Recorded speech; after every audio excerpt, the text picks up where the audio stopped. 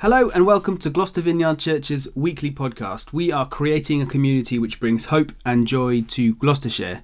This week it's my turn to read the next chunk of Luke. My name's Daniel, I'm one of the pastors here, and we are coming to the end of our term-long series reading through the book of Luke together. Over the next couple of weeks we're going to be bringing the series to a close, and I hope you can join us this coming Sunday as we unpack this week's chunk of Luke. So we're going to be reading just one chapter this week. Just chapter 21.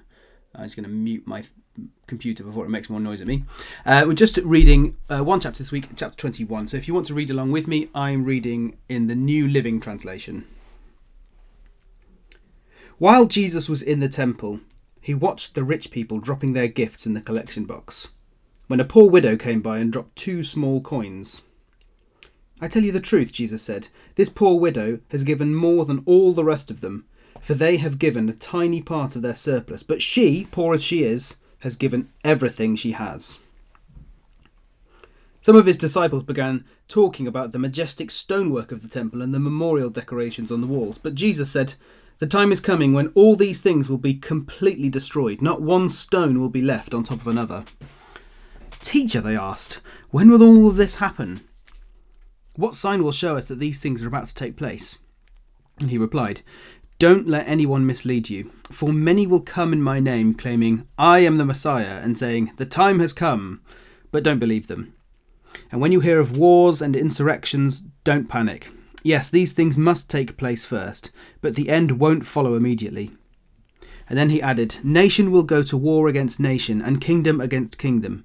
There will be great earthquakes, and there will be famines and plagues in many lands. And there will be terrifying things and great miraculous signs from heaven. But before all this occurs, there will be a time of great persecution. You will be dragged into synagogues and prisons. You will stand trial before kings and governors because you are my followers. But this will be your opportunity to tell them about me. So don't worry in advance about how to answer the charges against you, for I will give you the right words and such wisdom that none of your opponents will be able to reply or refute you. Even those closest to you, your parents, brothers, relatives and friends, will betray you. They will even kill some of you, and everyone will hate you because you are my followers.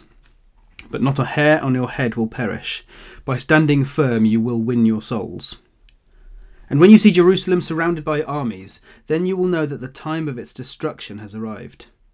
Then those in Judea must flee to the hills, those in Jerusalem must get out, and those in the country should not return to the city. For those will be the days of God's vengeance, and the prophetic words of the scriptures will be fulfilled. How terrible it will be for pregnant women and for nursing mothers in those days. For there will be disaster in the land and great anger against his people. They will be killed by the sword or sent away as captives to all nations of the world, and Jerusalem will be trampled down by the Gentiles until the period of the Gentiles comes to an end. And there will be strange signs in the sun, moon and stars, and here on earth the nations will be in turmoil, perplexed by the roaring seas and strange tides. People will be terrified of what they see coming upon the earth, for the powers of heaven will be shaken. Then everyone will see the Son of Man coming on the clouds with power and great glory. So when all these things begin to happen, stand and look up, for your salvation is near." Then he gave them this illustration.